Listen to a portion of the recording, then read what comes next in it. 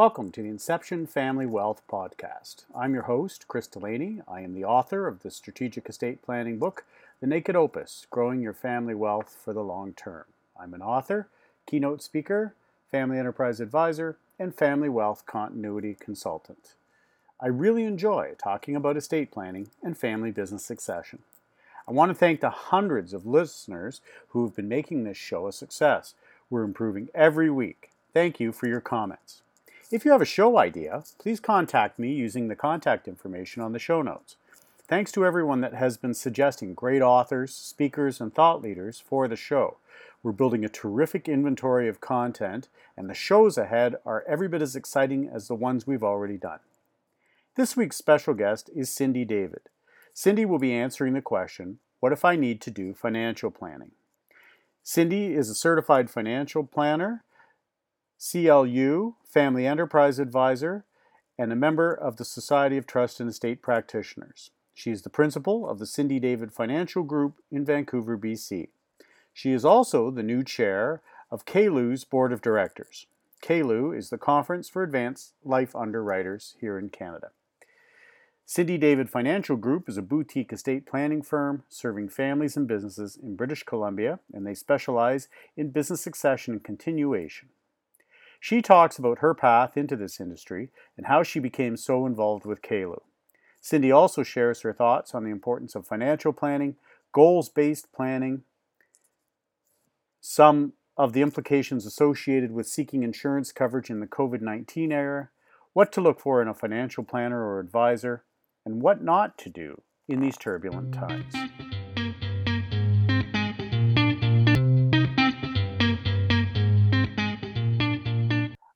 I'd like to welcome Cindy David to the Inception Family Wealth Hour podcast this week. Cindy, as you know, this is a show about estate planning and family business succession. I ask all of our guests how they ended up in this space.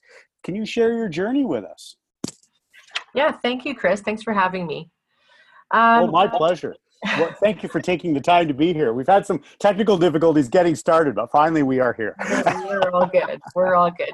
Well, I won't start with the year that I was born, but I will sort of start with my career journey, which I'm sure is what you're interested in. And, you know, I'll be honest and say I always wanted to be a lawyer growing up, probably because I didn't know what that actually meant or entailed. But when it came time to decide on, post-secondary education options, I chose to go into business admin as the starter, and throughout that education, specializing in business commerce, I crossed paths with somebody while I was in university who was a financial planner at a small but well-known firm in Vancouver, and I loved everything about what he did. He got to work with people and numbers, just not just one or the other, which sometimes can be the case in certain professions. Mm-hmm. And he made a great living. So I was very attracted to the industry because of what I saw with that individual and getting to know what it was all about. So I pivoted and decided to get into financial services at a very young age. But because it's very difficult to, in your early 20s, thrive in this business, I went to work for someone who was already successful and someone that I felt I could learn a great deal from. So during that time, while I was somebody's assistant, I did a lot of learning at the office, but also in the books. So I got all of my certifications. I got my certified financial planning designation and my chartered life underwriting designation. And there are also licensing exams that we get to take while we go so that we can actually get stuff done for clients.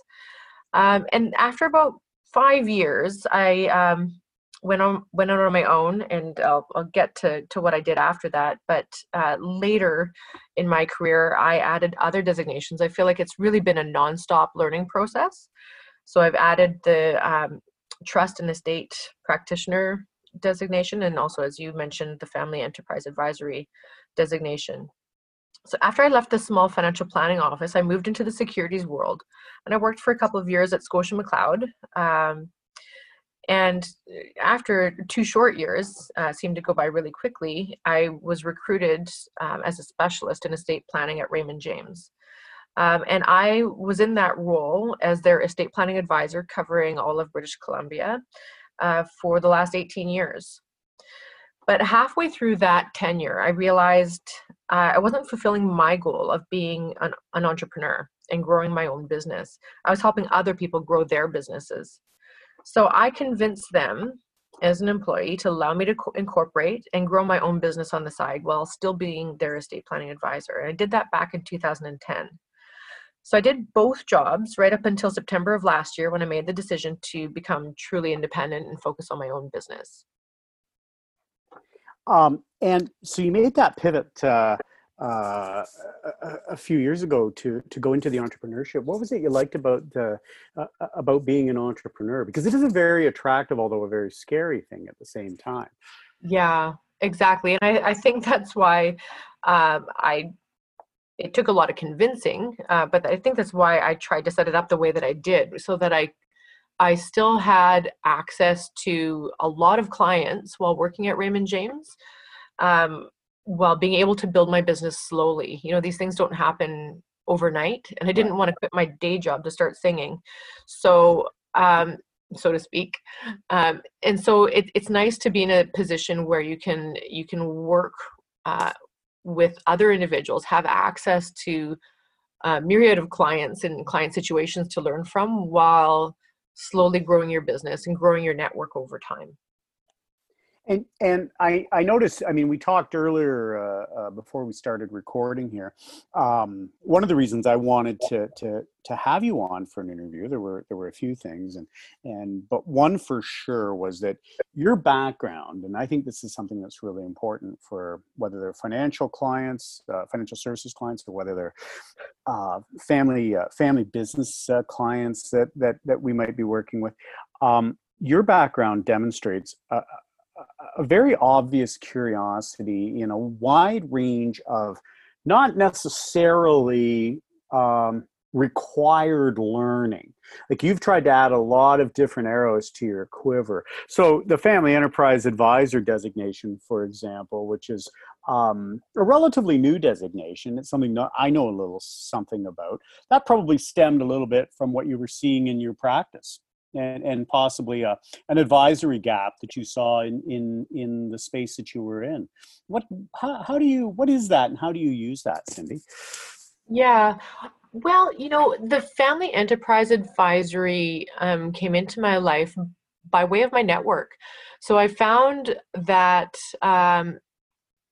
whether it was just time in the industry or the people that I had started connecting with through, you know, local things like the Estate Planning of Vancouver and networking events, I found that a lot of the advisors or other professionals that I wanted to work with were seeking that as a designation. And I didn't want to be the only one out of the club.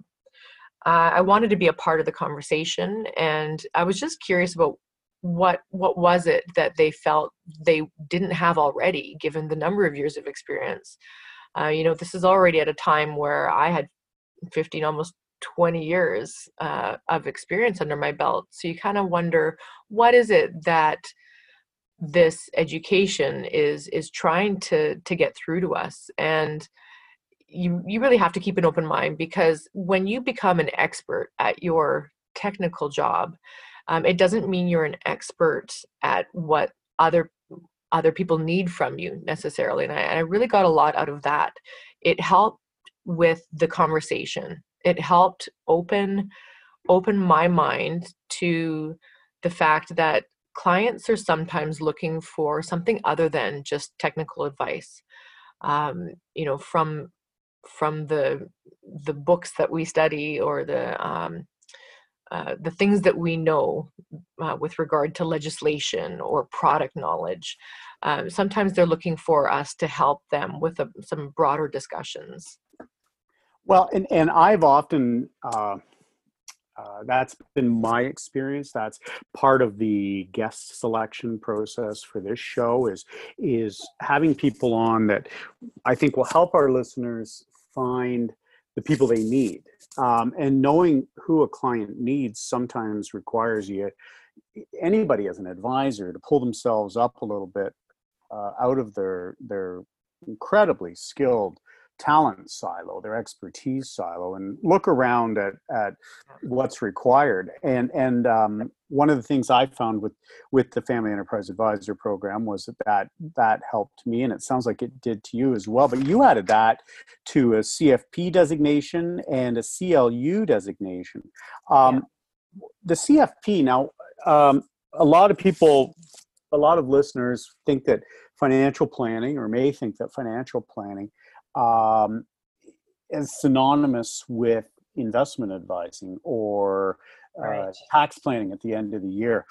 In a broad sense, because again, this is part of your value proposition, but I also think that it's part of the way the broader industry is going, and you highlighted this, towards greater, ongoing learning all the time. What is the CFP designation, and how is it different from those examples that I highlighted?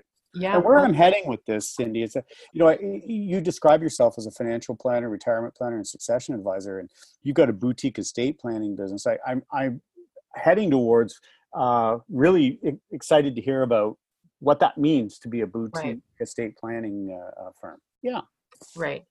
Yeah, and the designations are, they're important. So very early in my career, I heard a legend in our business, Jim Rogers. He spoke at an Advocates conference, and he said, if you want to be the best, just don't let a lack of education be the reason that you don't land a client, or that you don't get to where you want in life. So those words just stuck with me, and I made it a point to get all the licenses, but also to further get the designations. So that's really the education part that can be missing. Our industry is going through a transformation with regard to what are we allowed to call ourselves, and what is the minimum standard for being able to call yourself a financial planner, and we're right in the middle of that. So there's a lot of conversation going on around that, and more than 20, I'd say 25 years ago, it was just really obvious to me that it would be important to always have those designations, so that regardless of what any of the regulators say or what clients are looking for, that I have that under my belt. The CFP is a very common designation, and so it's called Certified Financial Planning Designation, and it, in my opinion, if you're working with a planner, should be a minimum requirement. But it's not an indicator of necessarily the quality of advice that you're going to get. It's just an indicator that somebody went through at 8 months to 12 months of studying a book that has very broad brush, sort of flying at the 30,000 foot window, and saying, okay, these are all of the aspects you need to learn about and understand about financial planning. If you want to get really technical, that's where I would say the second designation that I got was helpful with the Chartered Life Underwriter designation. Sounds like a life insurance degree or diploma. It does. Yeah, I know it's definitely, I would say, mistitled, because I feel that was my university education and understanding what planning and advice is required specifically for business owners. There's a lot more information and access in that program for financial advisors.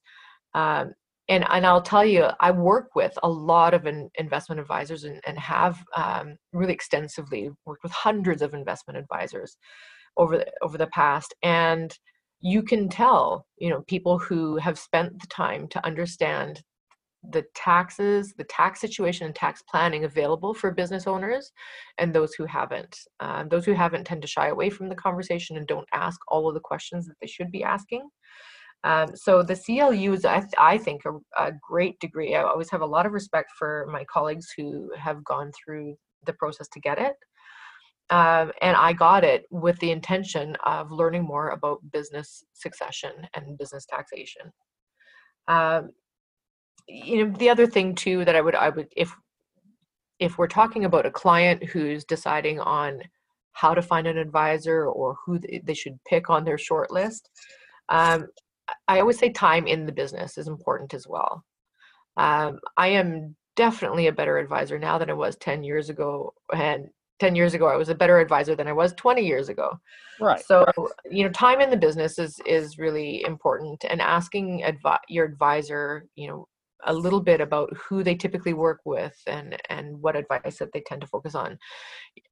If you're working with an investment advisor and they are calling themselves a financial planner but not actually providing a financial plan, then you're possibly missing out on some access to advice that's available for you. So I would say, a RIF projection is not a financial plan. Right.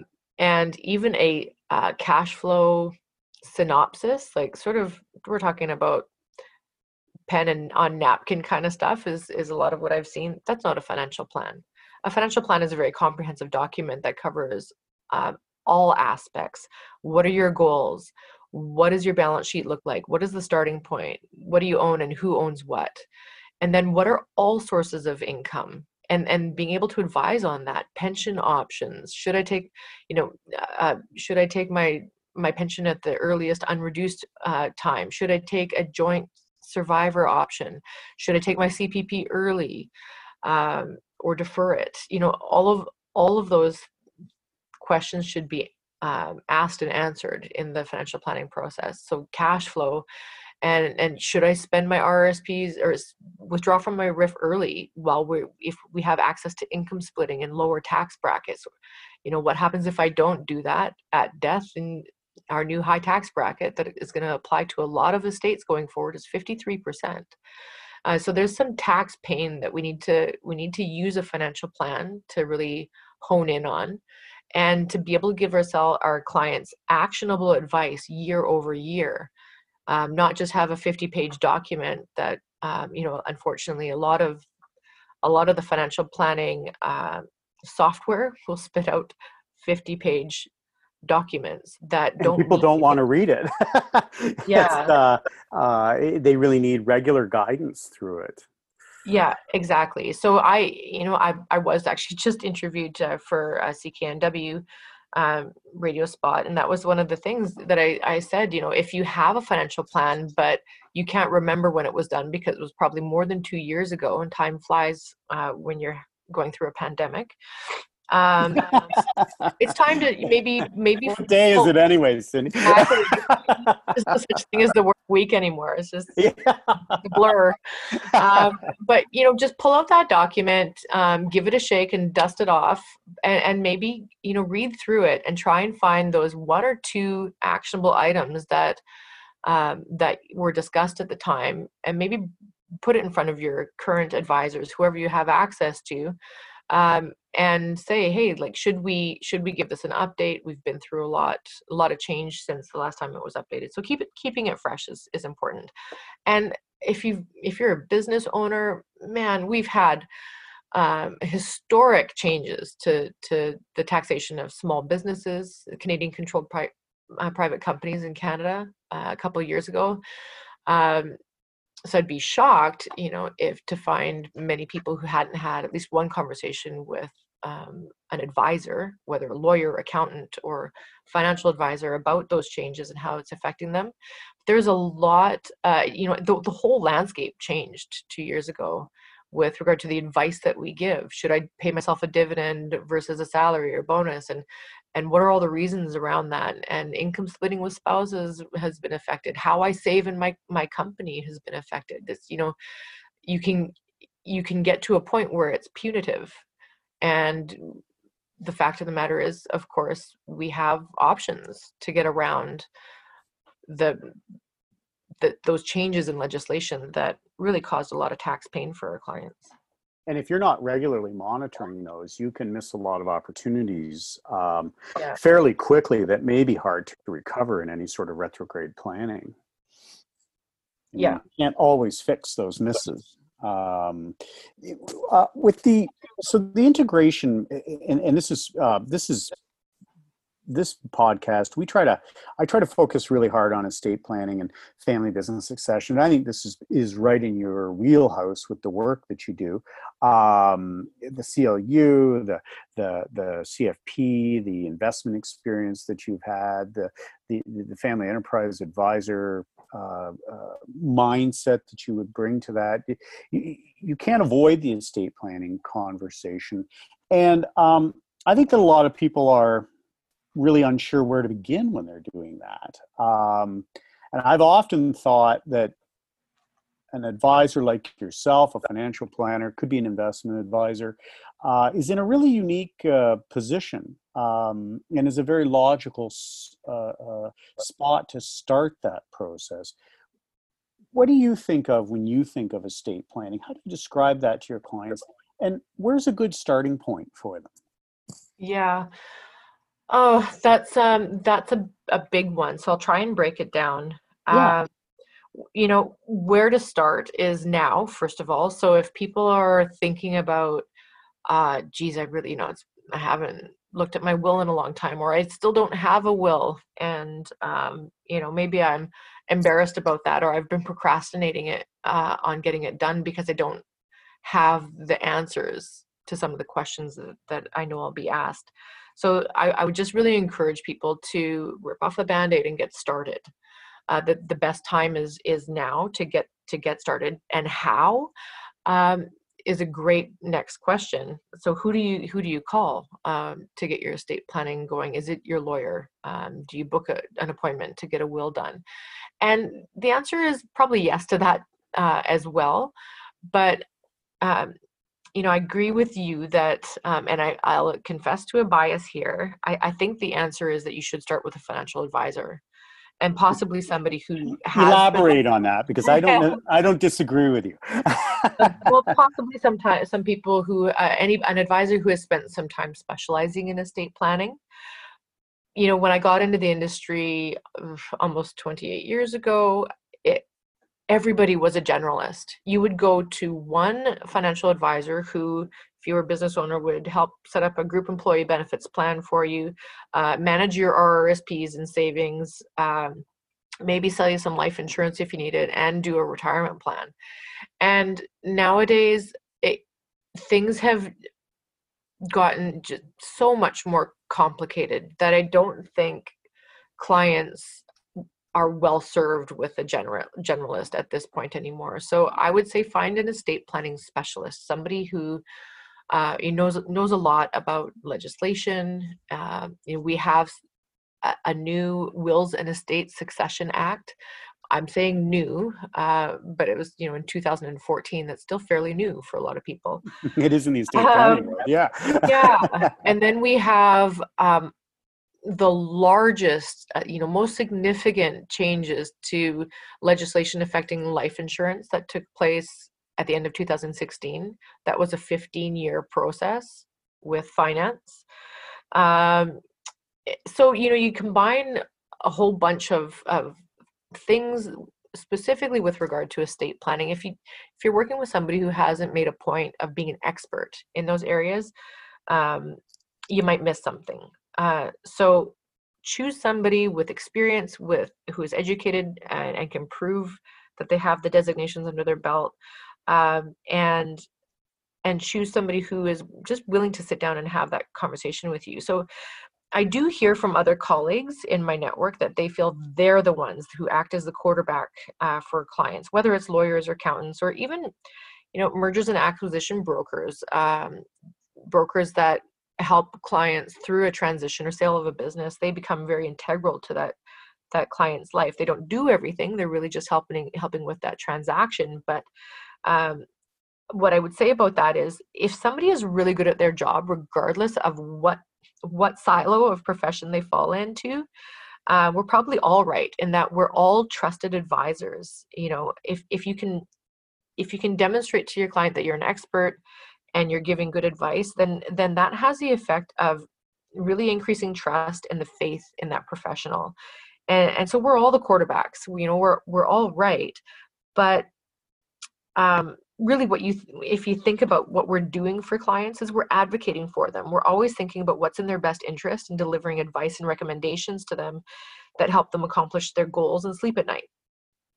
And just make sure that they're not missing out on anything important. So if I circle all of that back to where do I start, I would say start with a financial advisor who is quite likely to spend more time with you asking the questions. That's kind of what we're trained to do, is ask you all of the questions. That fact-finding mission is tell me everything about yourself, your goals, your balance sheet, your income statement, and we'll try and tie that into a financial plan for you. And then we will bring in the other experts when you need them.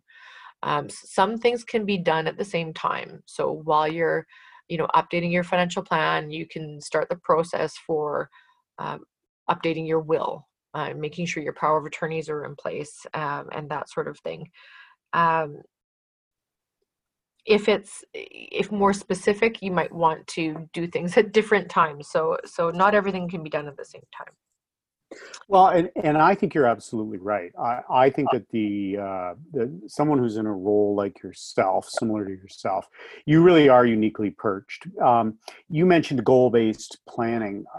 I think that you are able to spend the time with the client to explore the real drivers in their planning, their planning desires, and because of your planning objectives, I should say, and because of your broad background, that allows you to be a little bit kind of like Switzerland sometimes. You're able to say, that's not really my bailiwick. That's specifically a legal question. So Yeah. we're going to make sure we get that conversation going. And that's a tax issue. We'll get that going.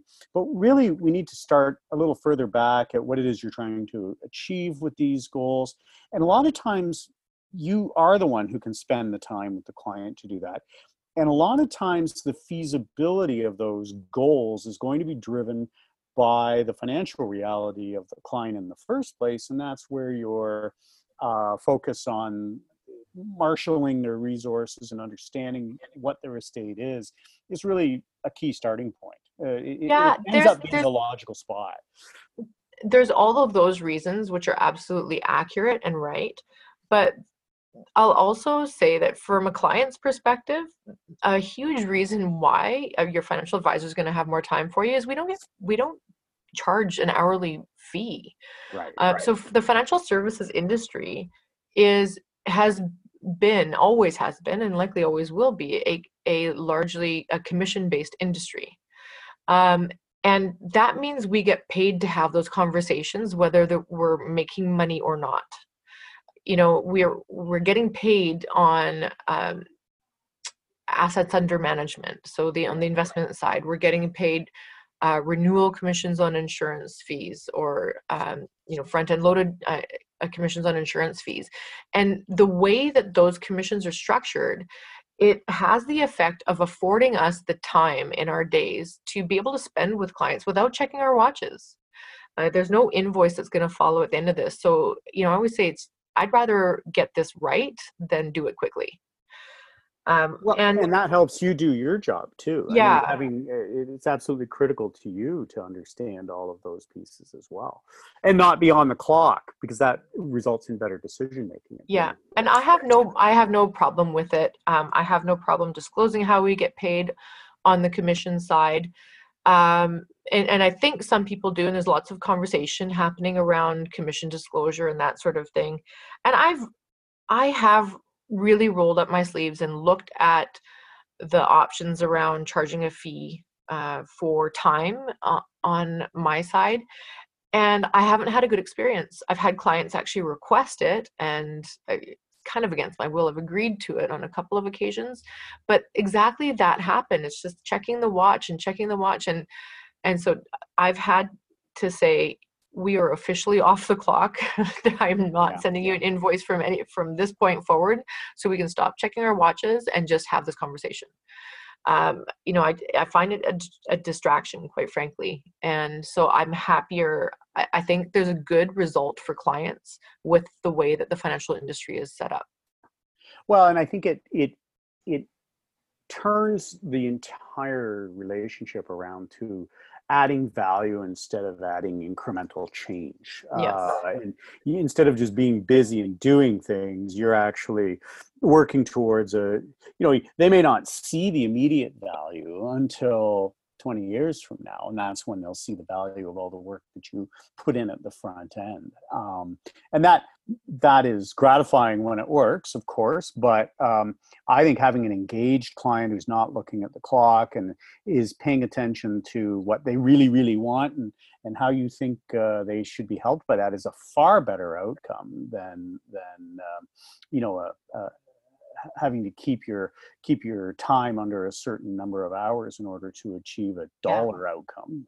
That's a much better way to provide your services. Now, don't get me wrong. There are a couple of really great fee-for-service financial planners that I know of. Of course, yes. In the Lower Mainland, and they're fantastic, but they don't necessarily give specific product recommendations. And so they need to work with somebody like me. It's not that we're all in competition with each other. It's that we're here to support the goals of our clients. And if that means working with a fee-for-service financial planner so that they get the best value on that side, but also having that planner work and partner with somebody like me who is an expert on the product side, that's a win-win. There's absolutely nothing wrong with that. And that speaks a lot to your ability to add. You obviously have a capacity to work in a team setting, which I can say is something that if you didn't understand the importance of it, you do learn the importance of it when you're doing things like the Family Enterprise Advisor program. Being able to function in that multidisciplinary environment is absolutely critical. And clients pick up on that really quickly. They sense right away that you've checked your ego at the door. You're there for them now, and if that means that you're going to have to refer work off to somebody else or compartmentalize the project somehow, that's what's going to happen because that's what's in their best interests. So I have to admit, I spend probably far too much time on Twitter, and sadly enough, this pandemic has allowed me to do that, and I love it and hate it at the same time.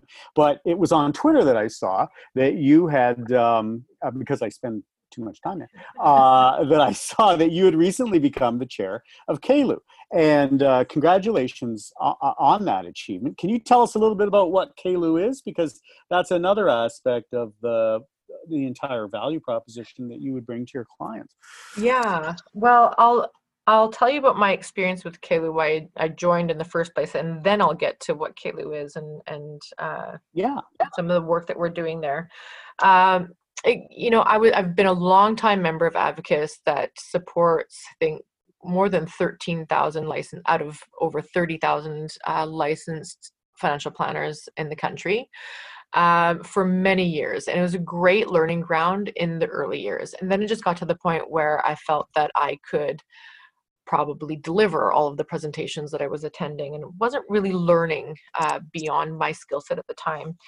And it became obvious to me that the place that specialists go to learn on advanced tax planning issues was CALU. So CALU stands for the Conference for Advanced Life Underwriters.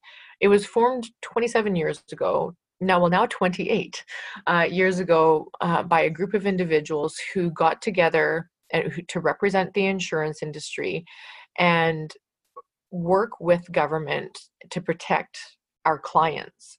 So when sometimes you have government having some really great ideas on how to change legislation that has bad results for our clients. So our founding charter members got together and formed this group. At the time, there weren't as many rules around lobbying the government and how we were able to influence our members of parliament. And now there are. So we are considered the insurance lobby, I guess, to the federal government. Even though insurance is governed, licensing, et cetera, are governed provincially. Mm-hmm. CALU is an organization that is seen as a strategic partner or key stakeholder to finance when they're reviewing things that affect legislation and our clients. Um, and so that's where I go, or started going, for knowledge. And while being a member there for about 3 years, I realized that even as a member and going to their annual general meeting every year, which is great, um, there was still a group of individuals within that very small group. So CALU's a limited group membership group. We only allow 450 members as opposed to 13,000.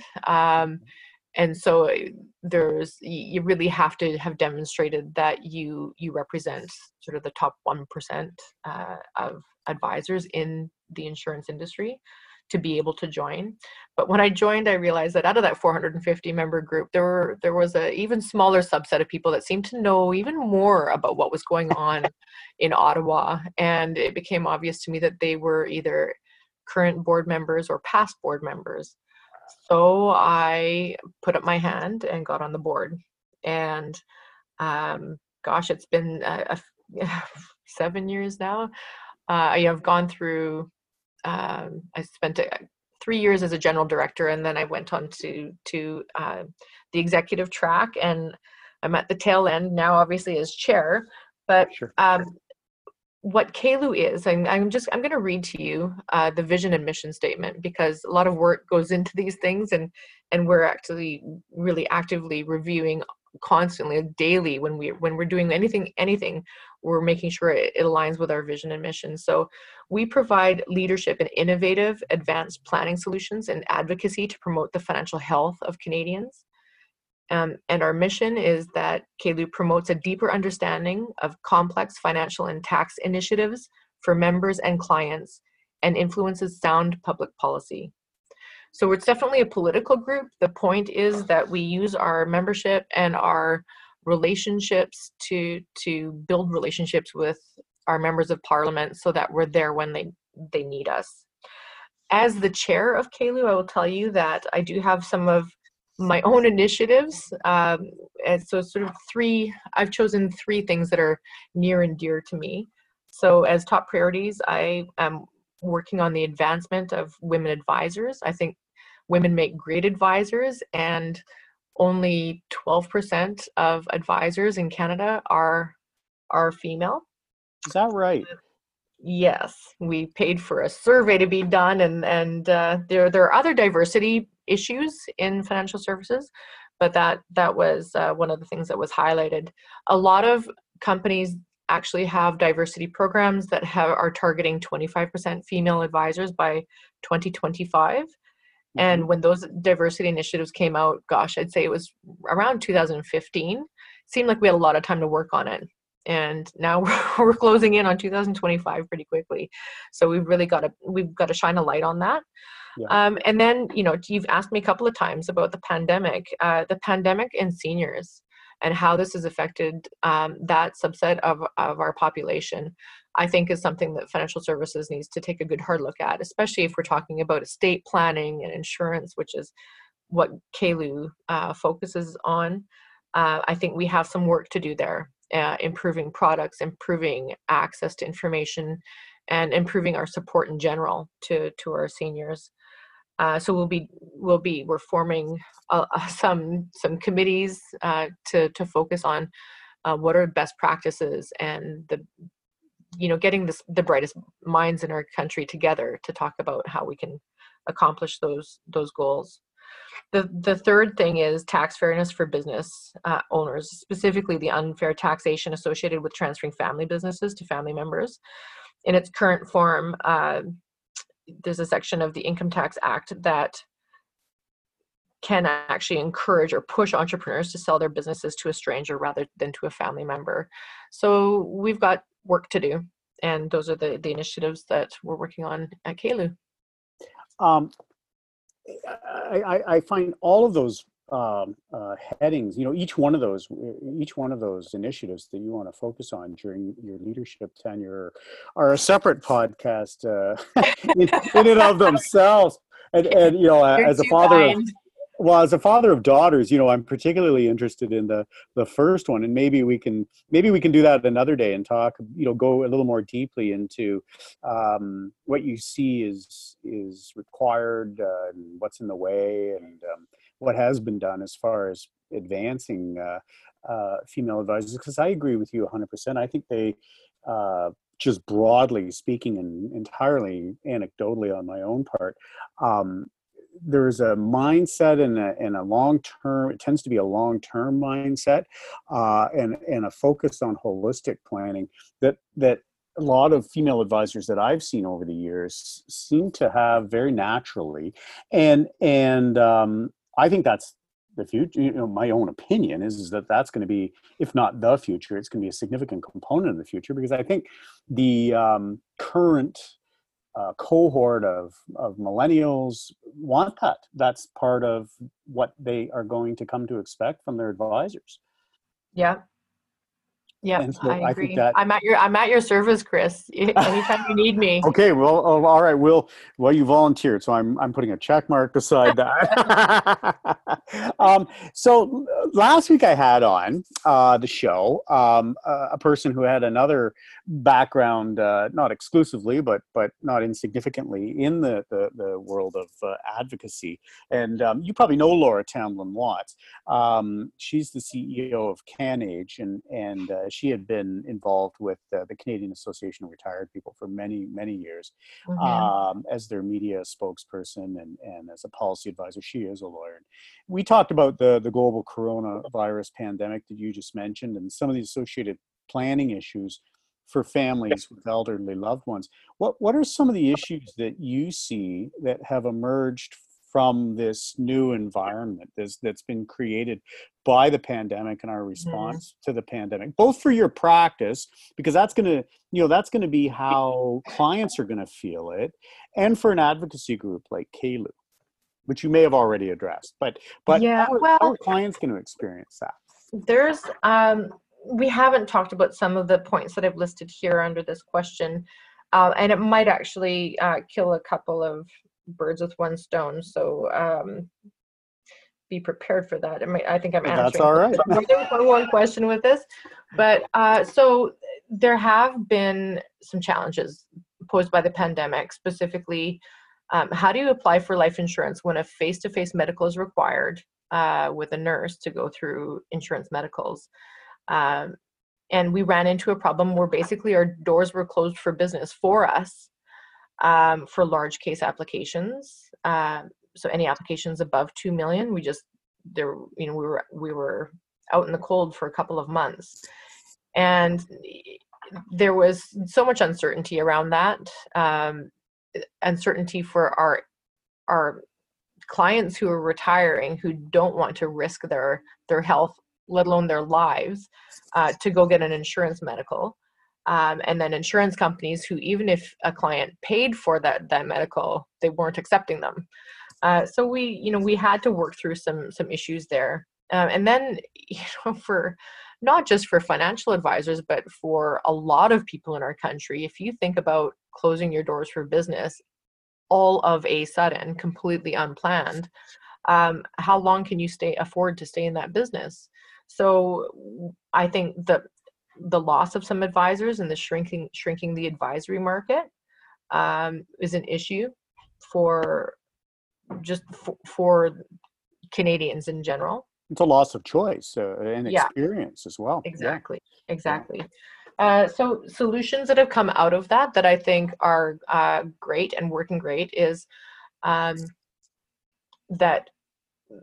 all the doors are open again. So we don't have any issues with clients going to get insurance medicals, because in addition to having roaming medical services, which we've always had, we also have fixed facility services. So if somebody's more comfortable going into a building where they can see the arrows that are showing us where to walk, so we've put in place the proper social distancing that, quite frankly, British Columbians have done a bang up job on. We're on phase 3, soon to be phase 4, and without a spike in numbers. So social distancing throughout an insurance paramedical, I think, is an important comfort factor, but also an important process that we need to be following for sure. Right. Other improvements, though, for the clients, a lot of Canadians don't fall into that large case market.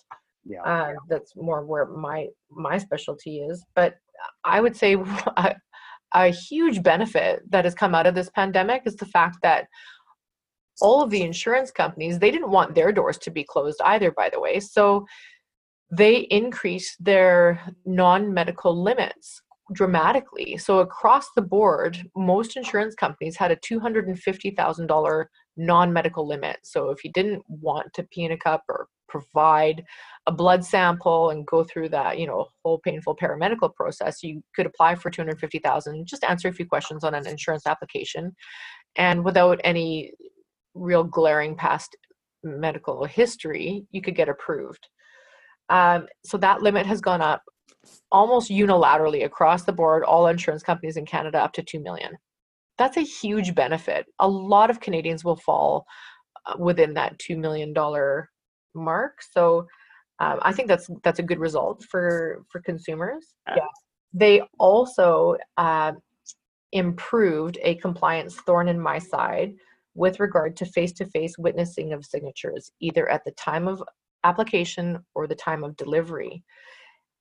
So that is a huge improvement, I think, to both advisors who now, if there's fewer of us, we have less time, and our clients who don't want to be at risk inviting somebody into their home or going to somebody's office to just improve the process of putting insurance in place. And I would say also technology improvements. So the insurance companies have really done a bang-up job giving clients access to online applications and improving that whole experience and process. So there are definitely some good things that have come out of the COVID-19 and specifically the insurance industry. I had watched one of my personal favorite, probably the only show that I shush everyone out of the room so that I can watch each week is Fareed Zakaria's GPS on CNN on Sunday mornings, and he did a Munk debate in Toronto. I'm going to say it was in April. I think it was in April, and he said that he was asked, what do you see coming out of this global crisis? How's it going to play out? And he sort of said that one of the things that this is going to do is it's going to accelerate changes that were already happening and were maybe, directionally that's not going to change. And there'll be some surprises here and there, but things that were going to happen are just going to be accelerated right now. And I think you've identified with technology and some of the ability to eliminate the need for face-to-face meetings. I think that's going to be the new norm now. You can't, they're not going to be able to take that away now. People are going to expect that. And I think that that's going to change a lot of things. Lawyers' offices here in Ontario, and I'm sure it's the same everywhere in Canada, have had to adopt similar things for will signings, the requirement to have two witnesses present at the same time. And there are now protocols. I think that those changes that have been brought on by the pandemic aren't going to go away because the future just came forward a little bit faster than people expected, probably. I hope we don't digress. I hope you're right in that. I hope so too, because I think that's anything that makes it easier for people to get the documents, the services, and the advice they need is I think a good thing as long as it's done carefully. I noticed in your biography that you had written a book, and it was in response to the 2009 financial crisis, and you co-authored a book entitled First Aid for Canadian Investors, and that crisis was primarily a financial and credit crisis. Correct. What do you see? You had some solutions in there. I think of first aid. I think of Band-Aids. Keep the bleeding going. Don't get an infection. What do you see for estate planning, asset management, insurance provisioning, and financial planning in general for clients as a result of the economic fallout from this pandemic event? Yeah, a great question again. Well, so I'll address the investing and financial planning separately. For a long time, I've believed in the importance of working with a discretionary portfolio manager. And what that means is that all clients get the same trade at the same time. Yeah. When the market is tanking or when there is uncertainty in the marketplace, you can have somebody working for you without wondering if you've missed a phone call to approve a transaction in your investment portfolio. So I think it's really important for clients to recognize the difference between an investment advisor who has to make a phone call to get permission to do their jobs. Whether it's, hey, I want to get out of Royal Bank and buy TD today. Do you agree? If Royal Bank is having an issue and their stock price is plummeting, first question that comes to my mind is, who do you think your investment advisor is going to call first? Are you their biggest client? Sure.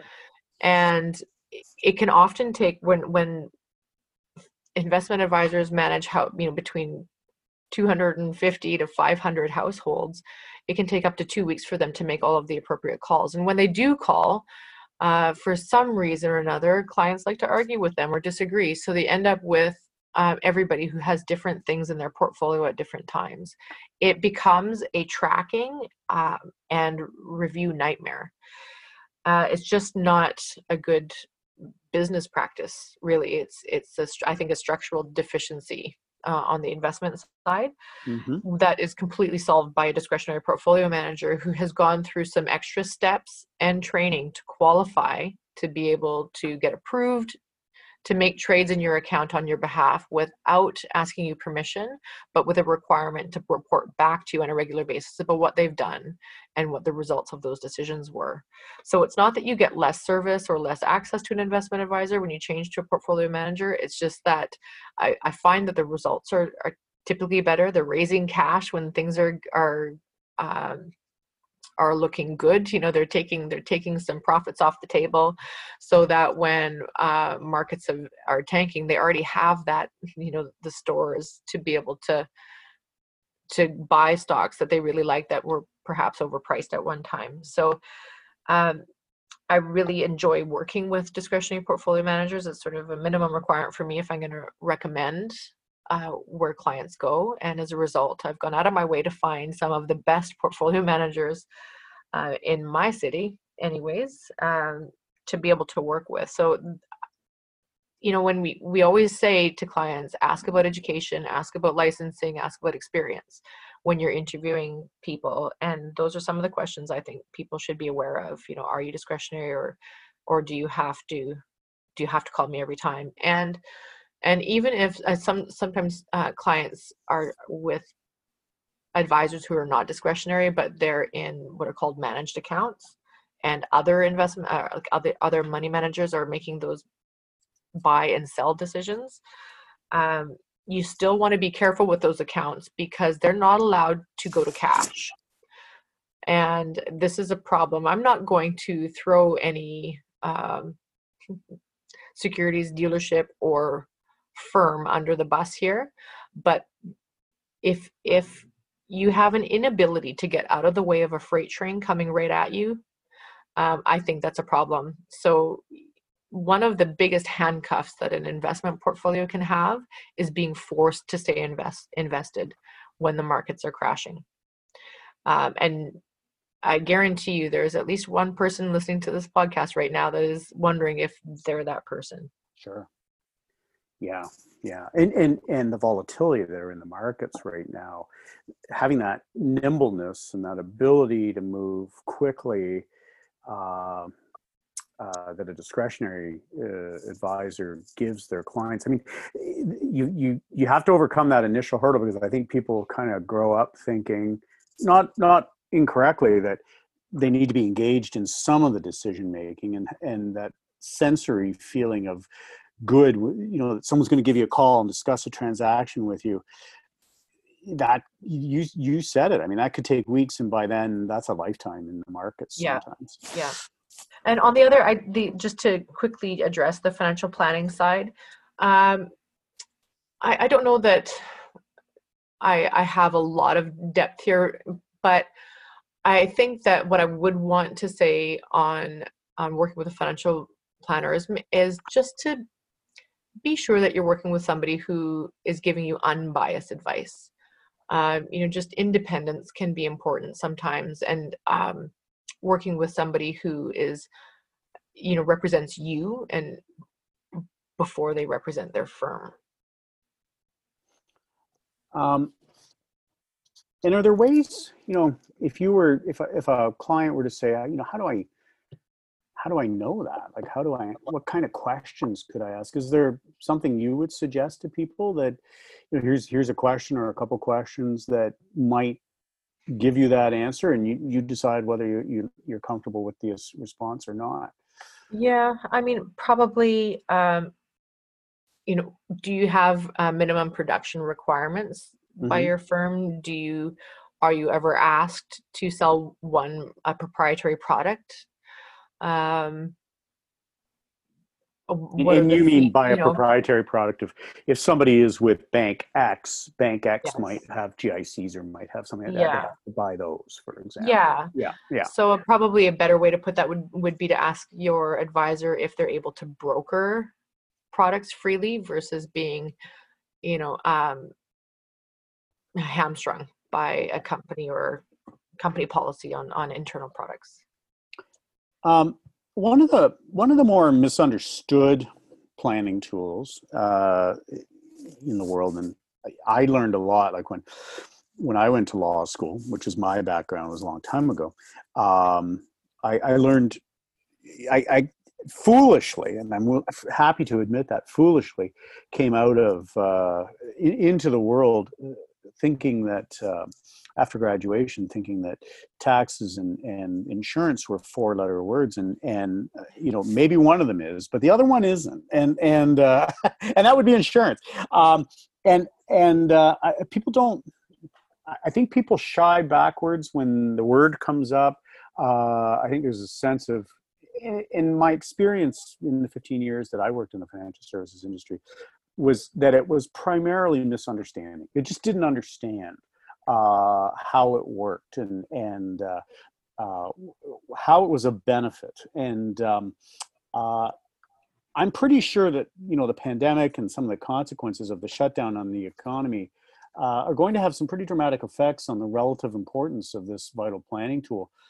Do you see any changes in this product line, whether it's term insurance or whole life or universal life? Do you see anything from an estate planning and business transition perspective that you can see on the horizon, or that you might even be advocating for on the horizon? Right. I'm going to say I don't think that this pandemic is necessarily an instigator of change at the insurance company level.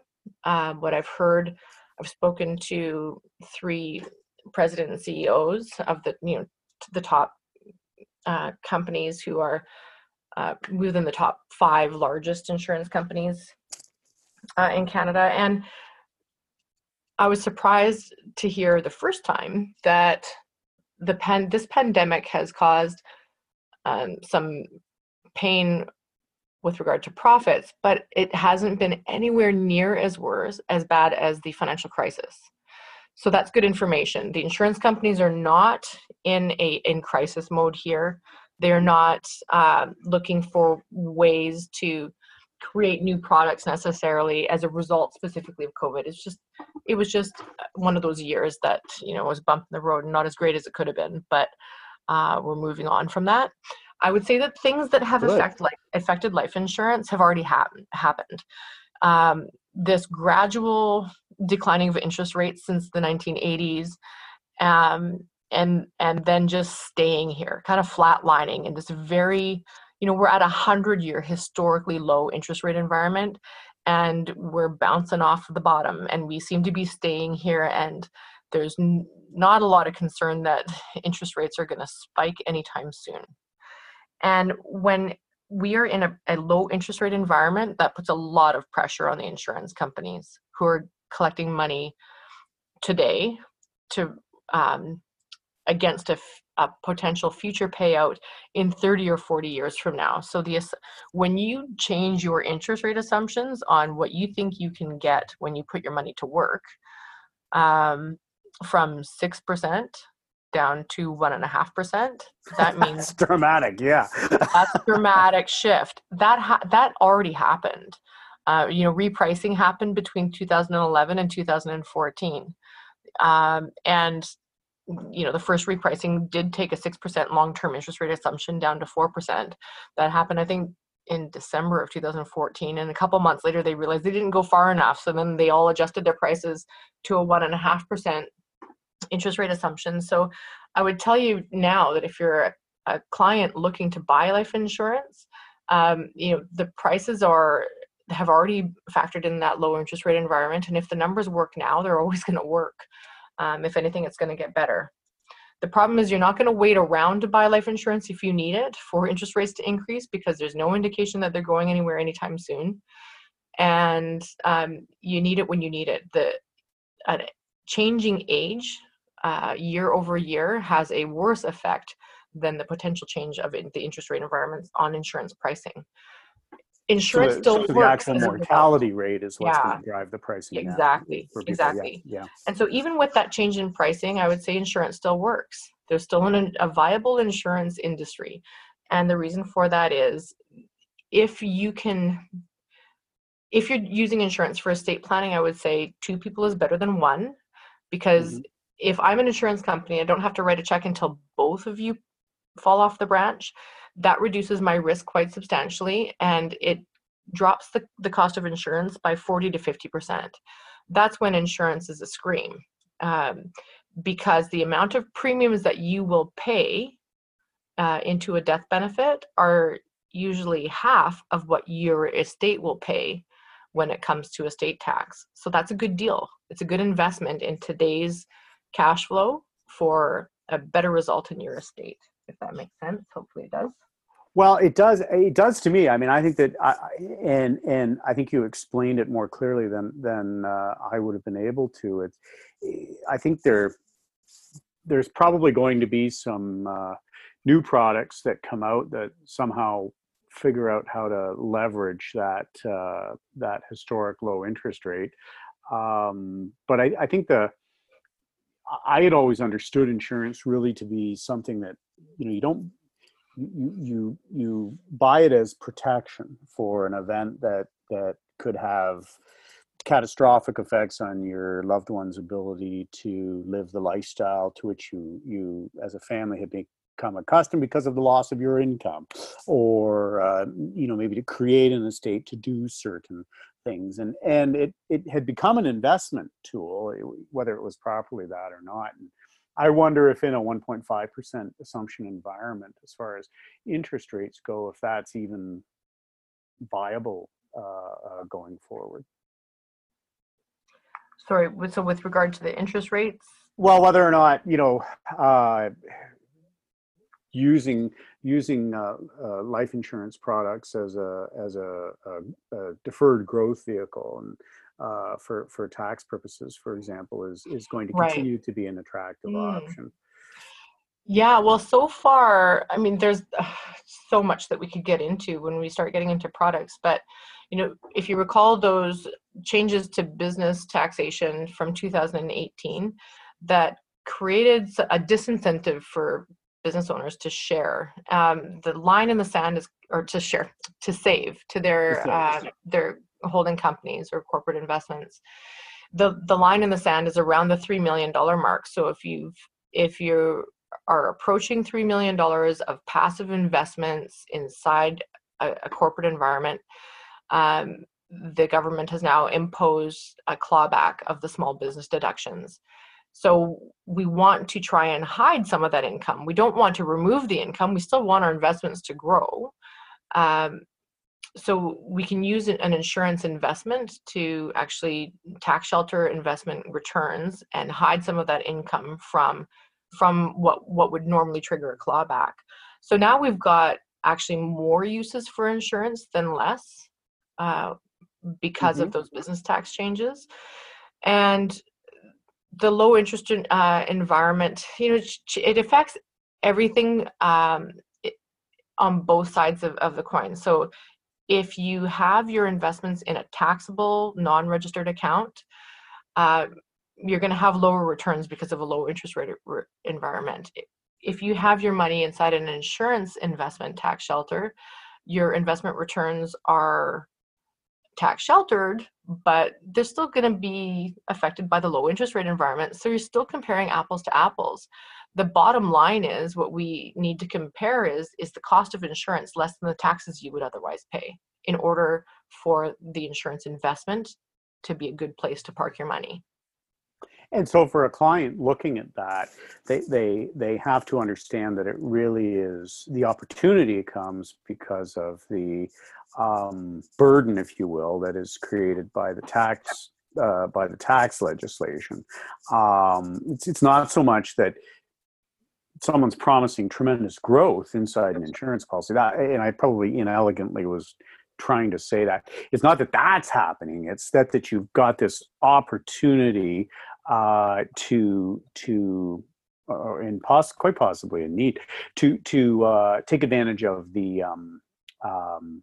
way the tax code will operate if you don't, if you pay the tax and leave it in a passive corporation versus structuring an insurance policy into the same possibly existing entity and sheltering it from future taxation. What you're really doing is and I'm searching for the word I'm looking for here, but it's really a differential between those two systems. It's a tax outcome that is more favorable rather than an investment outcome. It's not more risk. It's Correct. It's a feature of the tax system, I guess. Yeah, you're not taking on any more or less risk in an insurance investment portfolio than you are in a normal investment account. Your risk tolerance hasn't changed, and so it should be the same on both sides. Okay. And I think that's important. I think that people have to realize that for the right client, and you described a fairly significant threshold there dollar wise, but there's a lot of people that have those needs, and understanding that a relatively similar risk opportunity to lower your overall tax burden still exists is very important for them to understand. This pandemic period is going to be a very challenging time, I think, for all business. It already has been, and certain industries in particular are going to come out of this pandemic, I think, badly bruised, very unfortunately, very badly bruised. But I think family businesses also get affected. You talked about some tax changes that forced their hand somewhat negatively. I think business valuations for private business owners are probably a bit of a black box right now as far as what these businesses are actually worth, given some of the changes in the markets, which is a difficult scenario if you're trying to sell your business to retire, whether it's to family or to a third party, for example. But what are some of the issues you see for family businesses, drawing on your FEA background and your experience working with entrepreneurs? What are some issues that you see for them going forward in general, but really as a more specifically as an outgrowth of this pandemic? Mm-hmm. I mean, there's positives and negatives. I would say, Chris, there's a lot of uncertainty still. We're opening up. Some things seem to be working. We've got a lot of government support for people who maybe wouldn't have been able to pay their rent, which has helped clients who are landowners and own the apartment buildings around town and who are relying on that income to plan for their lives, their cash flow going forward, and plan for the next generation. So when you have this level of uncertainty, it creates an inability to commit to long-term planning. Mm-hmm. And that's an unfortunate thing about this pandemic, is that people are still, we're not out of the woods yet. We don't have a vaccine. People are still not traveling. A lot of businesses are still affected. And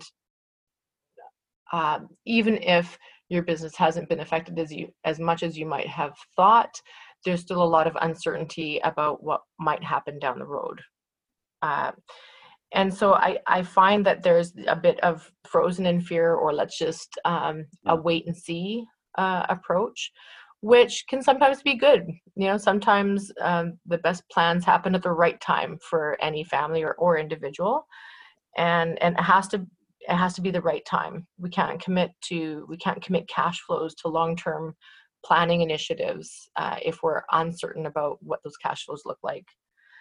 Um, on the flip side, some family businesses are still thriving, have not been affected, and or they've pivoted in a way that has protected the baseline. So we can still do some planning. So I guess the answer is very political. It depends on which side of that coin you land on. Uh, I think that even if you're on the wait and see side, I would encourage you to keep in touch with your advisors and keep the conversation open. So a lot of what we're doing, on boards, I'm on a couple of other boards as well. I'm on the board for Junior Achievement, and talking about pivoting from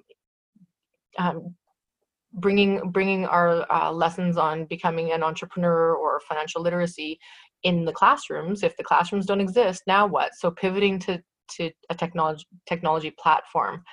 And so having the conversation going with your advisor can help you maybe pivot your business, pivot your planning, or just be ready to implement, to know what you might plan for if and when your business recovers, if and when you have the confidence that you need in the stability of your business long term. Then you could just be more ready instead of starting those conversations at that time. So I think you can still do the planning without the implementation in advance, so that you're ready at the right time. And you hit the 2 points I knew you would hit and was hoping you would hit.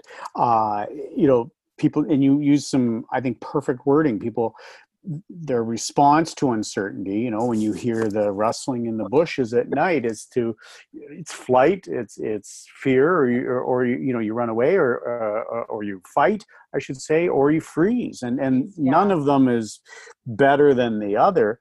But you don't have to do it alone.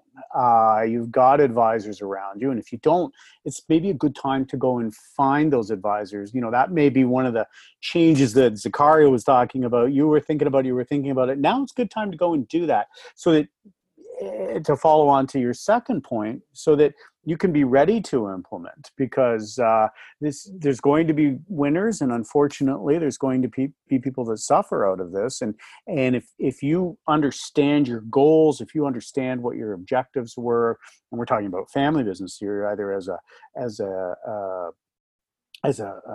intergenerational family or acquisition and growth, if you understand what those goals are, you will be ready to implement, and you can get the pieces in place that you need to be successful. So I'm really glad you hit those points, because I think the wait and see and do nothing else is probably going to result in missed opportunities at the end. Yeah. Each week, we try to leave each episode with one or two key suggestions that our guests, so that's you, of course, would make to assist the listeners. And the listeners, we've got a lot of people that are advisors. We've also got a lot of people that are listeners that are probably consumers of these products and services that we talk about as solutions sometimes. So it's got a nice broad range when we're dealing with the question of the week.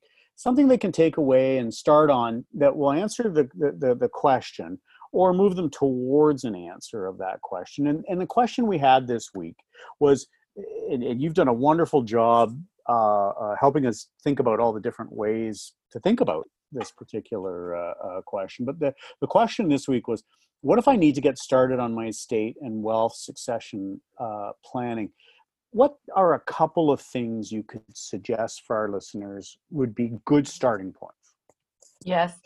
I would say to have one thing in mind, which is, what is the trail of breadcrumbs that you have left behind for the people that will have to clean up your messes.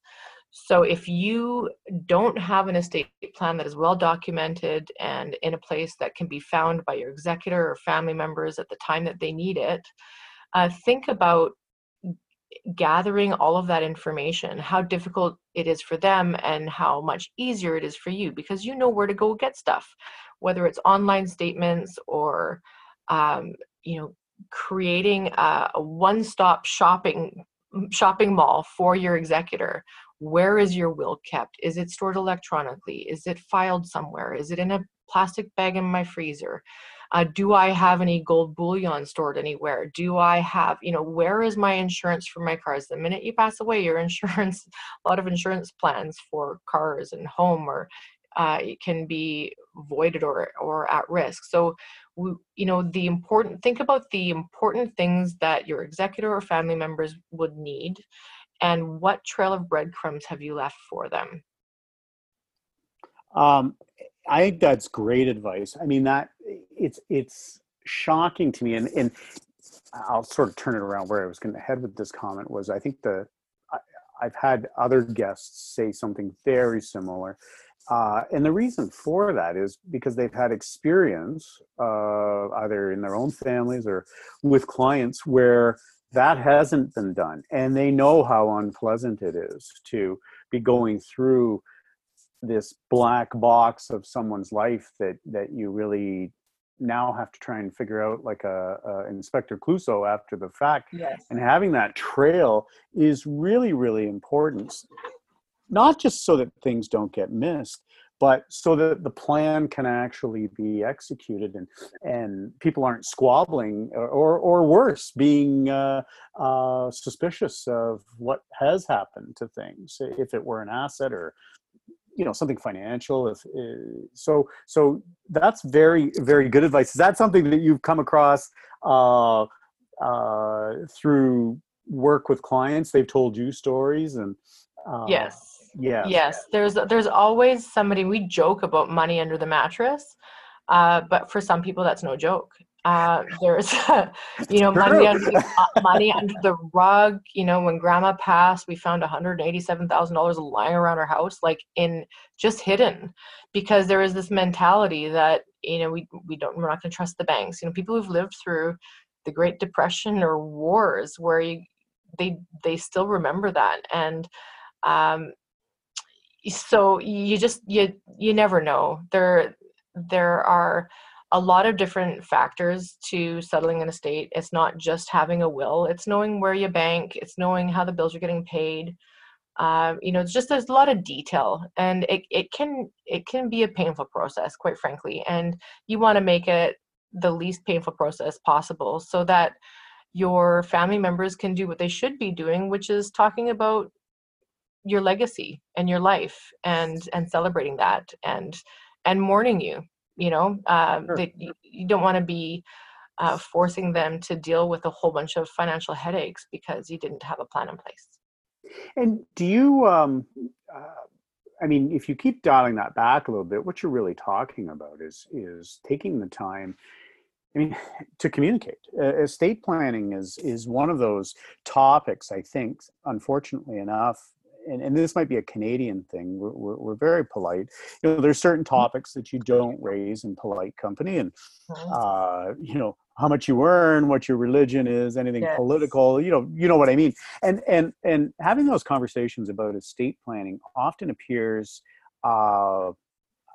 wrongly, I think, as looking like maybe your beneficiaries are hunting money, you know, or Right. there's a lot of negative things that come from that. But on the other hand, I would think, as an advisor, I mean, you've talked about your role. You spend a lot of time. You have a goals-based plan that you put together for them. In many ways, you're able to tell the story of how the plan, such as it is, came into play. You're also probably someone, I would imagine, that clients, maybe older clients, should be introducing their executors to, and some of their family to, so that there is the continuity of communication that goes on. Yeah, absolutely. And you know, it's sometimes we want to make sure that we provide the tools to our clients to be able to do that, whether it's checklists or a homework list.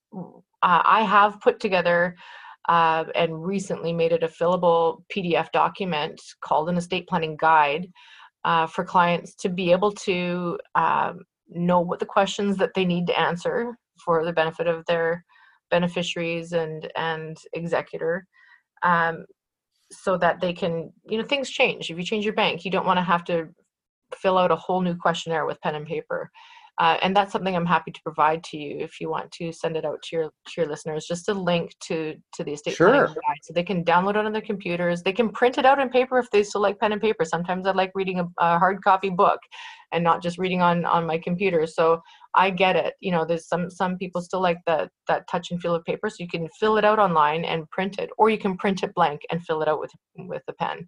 But I would say if you do that, make sure that if you save it on your computer, that your executor knows where it's saved and what your computer password is. And if you print it out and fill it out that way, make sure you attach it to your will. And it's probably not a bad idea too, if you've got a power of attorney for property. In BC, I believe that document has a slightly different name, but whoever's making the substitute decisions on your behalf over property, probably a good idea for them to be aware of where that is as well, in case you become incapacitated, and you might not die, but there's still bills that need to be paid, and there's still obligations to property, and maybe others that have to be continued on. So it's not just in a will setting either. It's important to do that. That the listeners realize that they should probably do that in an incapacity situation, and do that with the people that are going to make their substitute decisions there as well. Absolutely. I often say what's worse than dying is still being around but unable to make financial decisions. Yeah, it's a terrible limbo.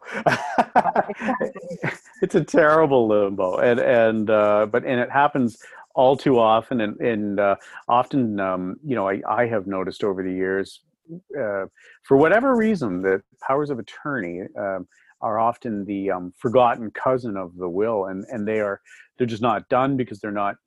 And this is not. I just mean clients don't often feel that they're as important as a will, but I think they are in some ways more important, because you're still alive and you may get better, and this, these are things that are there for the continuity of your well-being.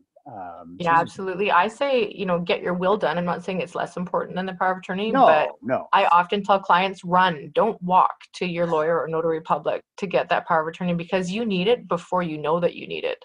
Yes. And it's an easy document. This is not onerous, but it's just something that is procrastinated, often forgotten, and cannot emphasize the importance. Like, light a fire under your butt and go get it done. Well, there's a lot of surveys over the year. Ipsos Reid did one in this April of 2017, I believe it was, either 2016 or 2017, but it was Ipsos Reid. We all hear that number, that 50% of adult Canadians don't have a will, and I always thought it was just something that was anecdotal, but Ipsos Reid did a survey, and in fact, 50% of adult Canadians don't have a will. And while that tends to be young people, adults being 18 and up, the older segments do tend to have the wills. Younger people should probably have these too. And these are conversations they need to have, because who's going to inherit the older people's assets? The younger people. And integration across generations and having conversations with meaningful advisors like yourself is absolutely essential to making sure that estates go the right direction. Cindy, you've been incredibly generous with your time today, and thank you so much for helping to answer the question, what if I need to get started on my estate and wealth succession planning? I know our listeners are going to really enjoy what you provided to us. I'm going to get the link to your estate planning guide, and I'll post that with the show notes, as well as contact information where listeners can go and get more information about what you do and what KLU does. Thank you so much for being a part of the Inception Family Wealth Hour podcast. Thank you, Chris. I really enjoyed our conversation.